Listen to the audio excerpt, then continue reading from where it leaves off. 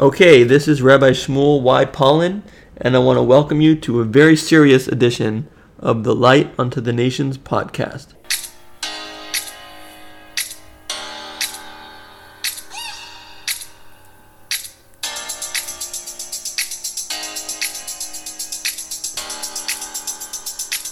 Okay, before we get started, I just want to remind you that I have books for sale. We have All In for God, which covers everything in these podcasts and much, much more. So you can just give over everything we teach here in one shot to a friend or a family member. They can just read this book and they'll have all the perspectives that they need for life as a non-Jew or a Jew, and to be happy and enlightened and constantly learning. They just need this book.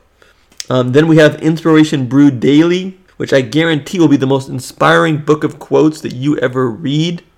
We've had tremendous reviews for this book, and it will fit perfectly on your coffee table. We've got the coffee mug and all on the cover. So to get these books, go to Amazon.com and type into the search box Shmuel Pollan, my name, Shmuel Pollan, Pollen. Hit enter, and my two books will show up. Be sure to get both of them. Now, I said this is a very serious topic, and I was not kidding.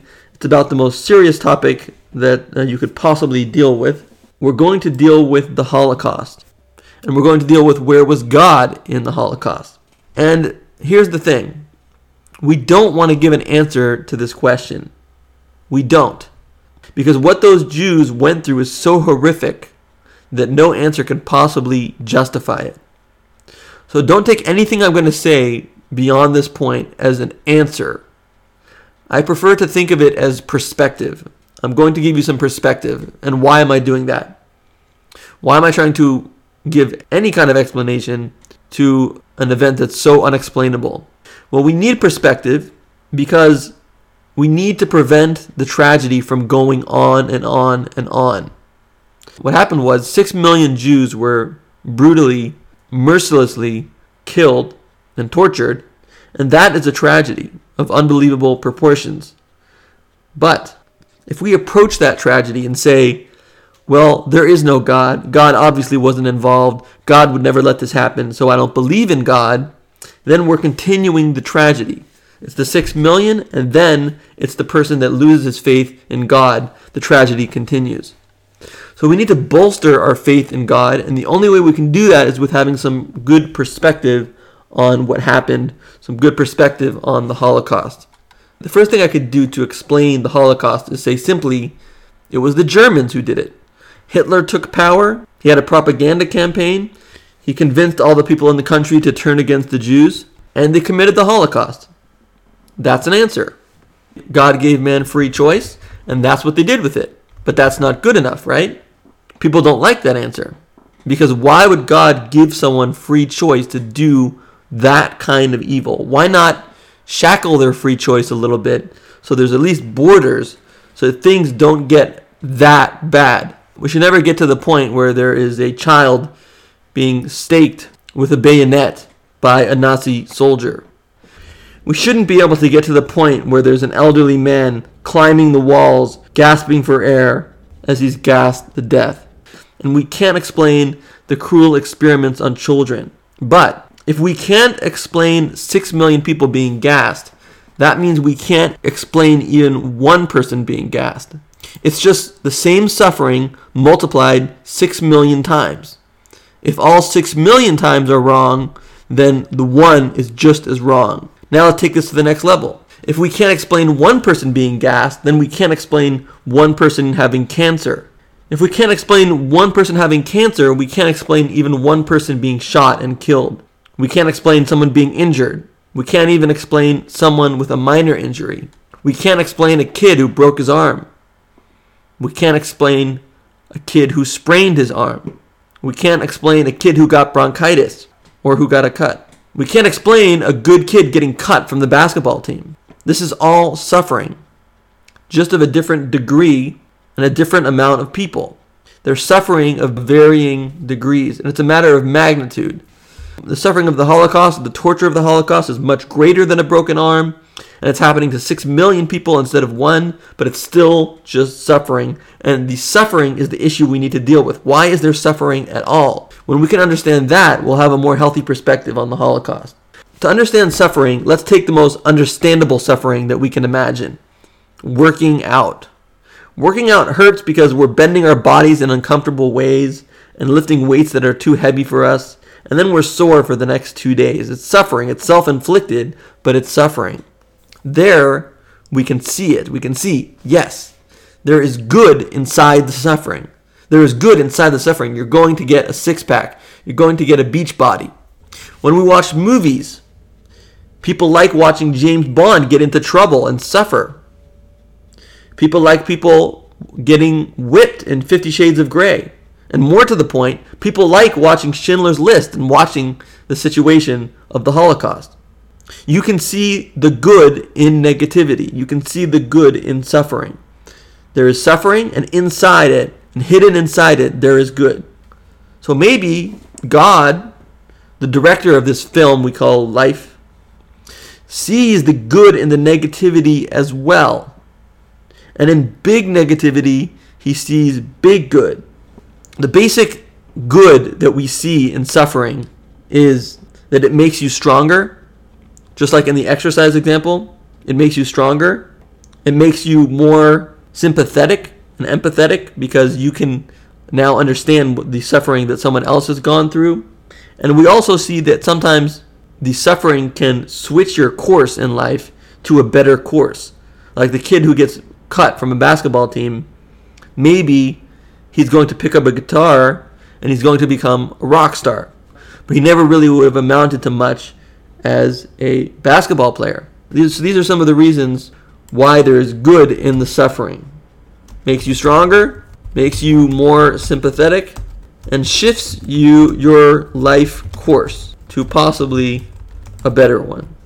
So one thing we see from the Holocaust is that it made the Jewish people stronger in the sense that they got the state of Israel. The state of Israel was given to them mainly because they had gone through the Holocaust and they were given the land sort of out of mercy.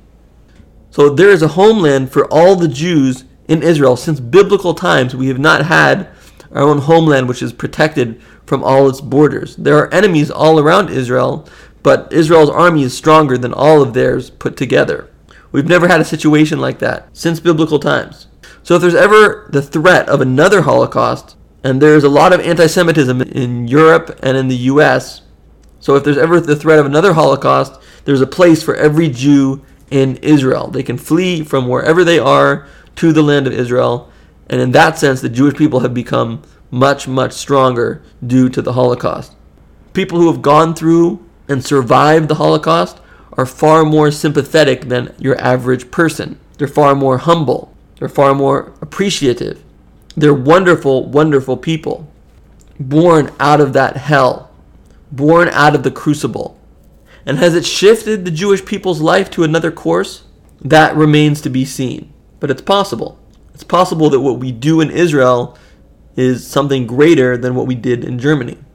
In my book, All In For God, I compare the bodies that were turned to ashes like seeds that decompose before they grow into something. So these people will grow. We believe as part of the number 13th one of these articles of faith that you must have to be a proper Jew is belief in the resurrection of the dead. So these bodies decomposed are actually like seeds that are decomposed and are going to grow into something greater. They're going to grow into people that are much greater than the people that they used to be in Germany and Poland. How holy are these people that survived the Holocaust? My rabbi, was once asked, what do I do for a blessing if I can't get to you? Or what do I do for a blessing if I can't get to any great rabbi when I need a blessing? He said, go to a Holocaust survivor and get a blessing from him or her.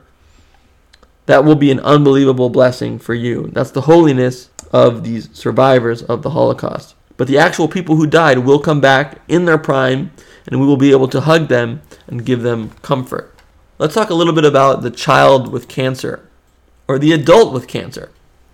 From the book Chicken Soup for the Soul, we have from 2011 an article about someone who had cancer and who approached it in a very unique way. On March 15th, 2011, I sat in my living room with a few friends celebrating my friend Sherry's birthday. We had both recently turned 44. Eventually, the conversation came around to an acquaintance of ours who was dying from a very aggressive form of breast cancer. "Look around you, ladies," I said. "With the stats as they are, there is a good chance that one of us will get breast cancer." As if some creepy premonition were unfolding, I found it the next day, a lump in my left breast. Life would never be the same. Like most people who are diagnosed with a life-threatening illness, I underwent the typical stages of grieving, denial, anger, bargaining, depression, and acceptance. I can almost pinpoint the exact moment that I transitioned from depression to acceptance. It was a beautiful day in October, 6 months after my initial diagnosis, and my body was under assault from a very difficult round of chemotherapy. I was lying in bed looking through the upstairs window as my mother collected the last summer tomatoes from my greenhouse. It saddened me that I was not out there with her, enjoying the sunshine and harvesting the fruits of my labor. Life seemed so unfair. While wallowing in self-pity, I realized that I had a choice to make in how I was going to face my cancer journey. I could choose to focus on the pain, suffering, and utter devastation that is cancer. There is no denying that few things in life can rival a cancer diagnosis for the award of worst thing that could ever happen to you. Cancer brings with it the terror of facing an untimely death, uncomfortable and painful treatments and procedures, loss of identity, coming to grips with a new body image, strained relationships, and financial setbacks of ruin. This is the reality of cancer. Despite the ugly reality of cancer, I still had some choice of facing it with a positive attitude. It suddenly dawned upon me that feeling sorry for myself was not going to help me get well. As a psychologist, I knew that positive emotions such as happiness and joy help to boost the immune system and enhance healing. Negative emotions such as anger and depression, on the other hand, have been proven to suppress the immune system. Since I needed a healthy immune system to fight cancer, a positive attitude was vital to my recovery. I convinced myself that cancer wasn't that bad. Hey, it even had its perks. For example, since getting cancer, not once did I have to help with the dishes at big family dinners. That thought made me smile, and instantly I felt a little better. I then issued myself a challenge. If finding one perk could bring a smile to my face, I would find 100 perks of having cancer. And so a blog was born, www.perksofcancer.com. Blogging the perks of having cancer has been instrumental in helping me maintain a positive attitude throughout my cancer journey. Instead of focusing on all that cancer has taken from me, it allows me to see the gifts that cancer has brought to my life. Gifts such as perk number 21, cancer helped me find my soulmate. Perk number 25, cancer connected me to a powerful prayer network. Perk number 28, having cancer revealed to me a whole new side of my autistic son. Perk number 34, cancer made me realize my own strength. Having cancer forced me to evaluate my life and make some major changes. I ended some relationships that were not serving me well, and I put more of my energy into those which were. I identified work environments that were toxic to my spirit and embraced a change in my career. I started to feed my body nutritious foods and made exercise and meditation an important part of my day. As ironic as it may sound, this past year with cancer has been one of the happiest of my life, she says. Would I give up my cancer? Absolutely, in a heartbeat. However, I would not part with the changes that cancer has forced me to make in my life. Some say that a positive attitude alone cannot cure cancer. I agree. However, a positive attitude combined with positive action will give me the best chances of surviving this disease. If I live another 40 years, it will be a wonderful thing if I can look back on this year and say that I lived with happiness, joy, and grace. If I live only 1 year, then it is even more important that I be able to say I lived it that way. For that reason, I choose to fight cancer with attitude, a positive attitude. Florence Strang. And she has a book. So, there are 2 ways to approach cancer. What it's taken from you, and what has it given to you. And I think we all know which one is more healthy for us. So there are 2 ways to approach the Holocaust. What it has taken from us, and what it has given to us. And I think we all know what the right attitude is. Now, where was God? Where was God during the Holocaust? You might think he's watching it like we watch a movie, because he's the master of the universe, and we're just the ones bumbling around down here. But he's not watching it aloof. The Bible says, Ein od milvado, there is nothing but him. So that means he is this universe. He is this world. He's totally invested into this world. If it hurts us, it hurts him. If the gas is suffocating someone, it's suffocating him. If a baby is getting stabbed by a bayonet, he is the baby getting stabbed by the bayonet. Whatever happens to the characters happens to him.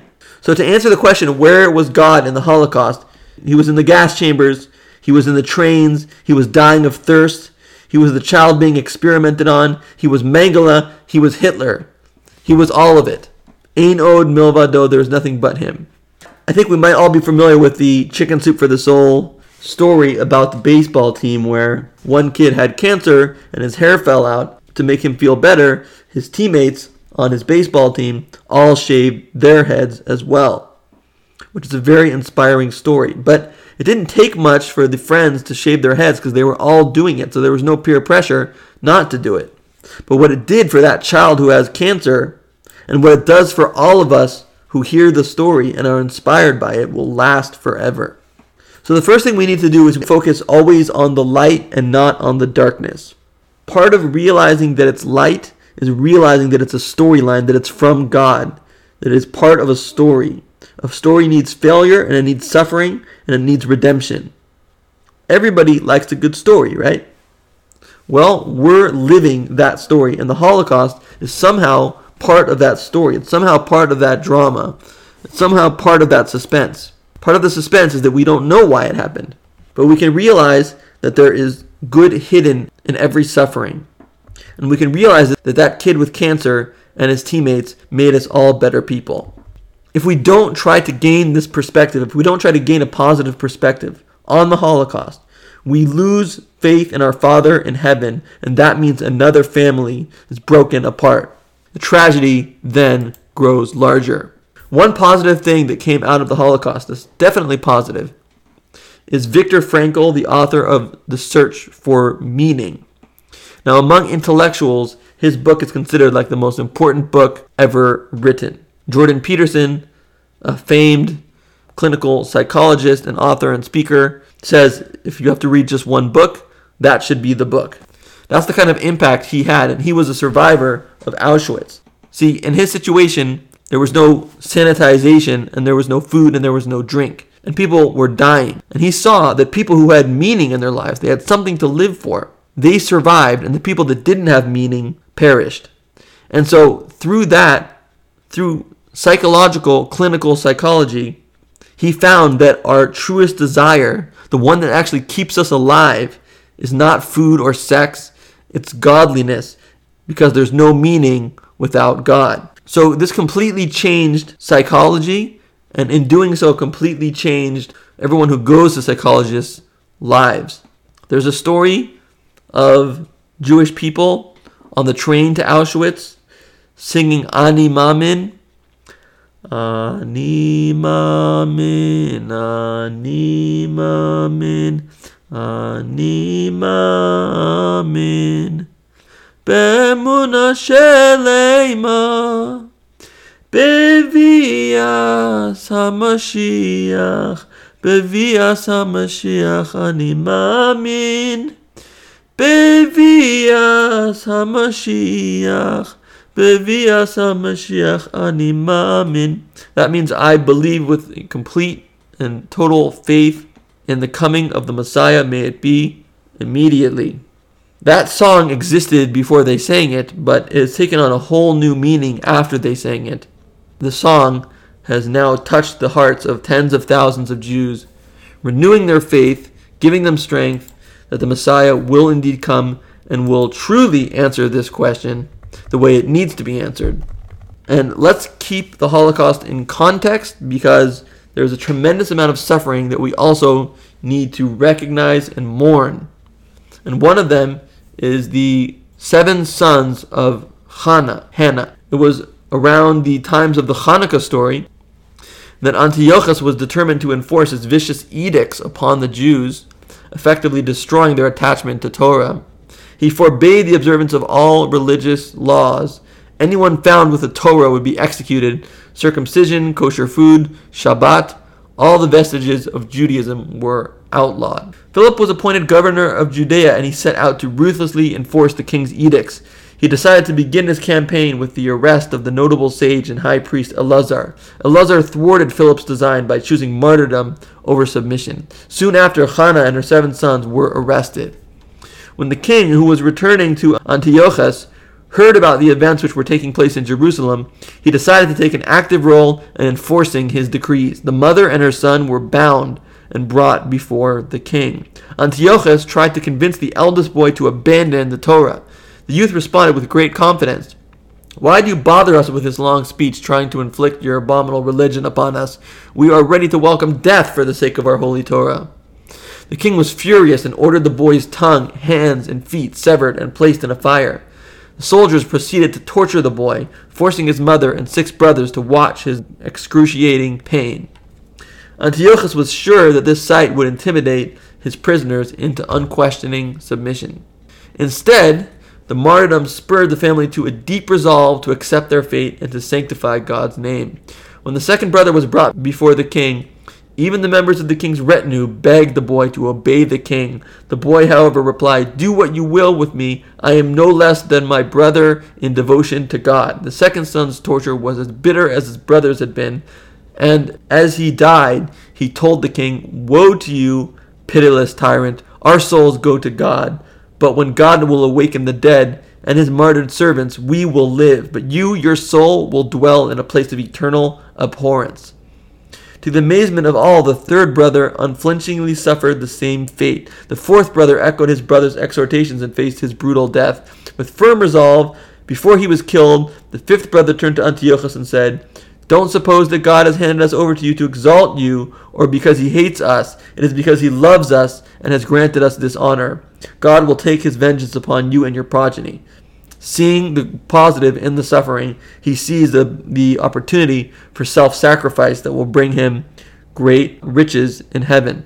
The bloodlust of the king was not assuaged, and the 6th brother was brought to the same end as his brothers who preceded him. His words bespoke his deep faith that God would ultimately requite the sufferings of his servants. Throughout this horrible sequence, Hannah, the mother, stood by her sons, giving them strength and encouragement. Now, only the youngest child remained to face the king. When they brought the boy, the king offered him gold and silver if they would just do his will. The 7-year-old boy displayed the same courage as his brothers and taunted the king to carry out his threats.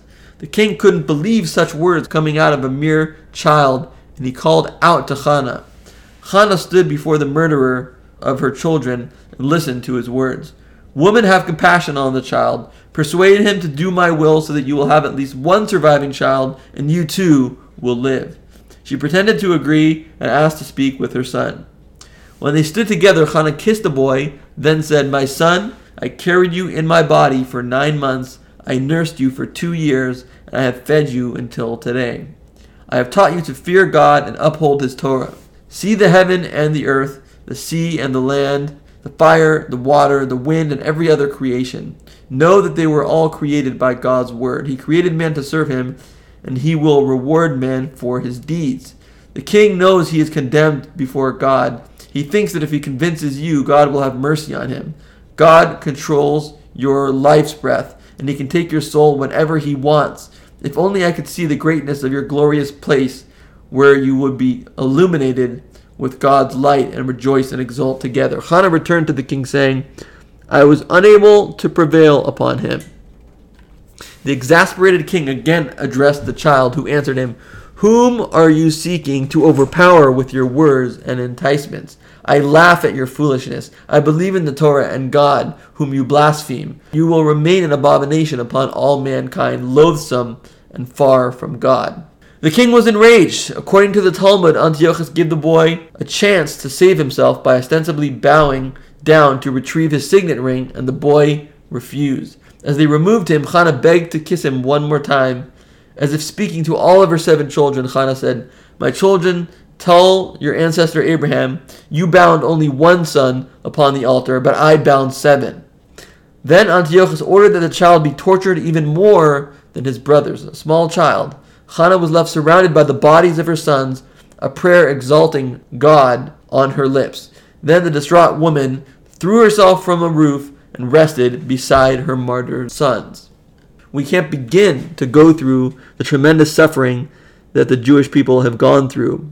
Let's not even get into the destruction of the first temple, where the hunger was so severe that mothers were even eating the flesh of their own dead babies. Not to mention the horrors of the Crusades, the horrors of the Spanish Inquisition. The Holocaust is nothing new. We have been going through Holocausts generation after generation after generation. The Haggadah says, in every generation they rise up to destroy us, and we survive. It all started with Cain and Abel. Cain and Abel. Cain killed Abel, and that was the first murder. And it's never stopped since then. Habakkuk, the great prophet, asked of God, why do you allow violence, lawlessness, and crime and cruelty to spread everywhere? That's Habakkuk 1:3. We ask this question. Why does God let even one person be tortured to death? Why does God let even one person be killed at all?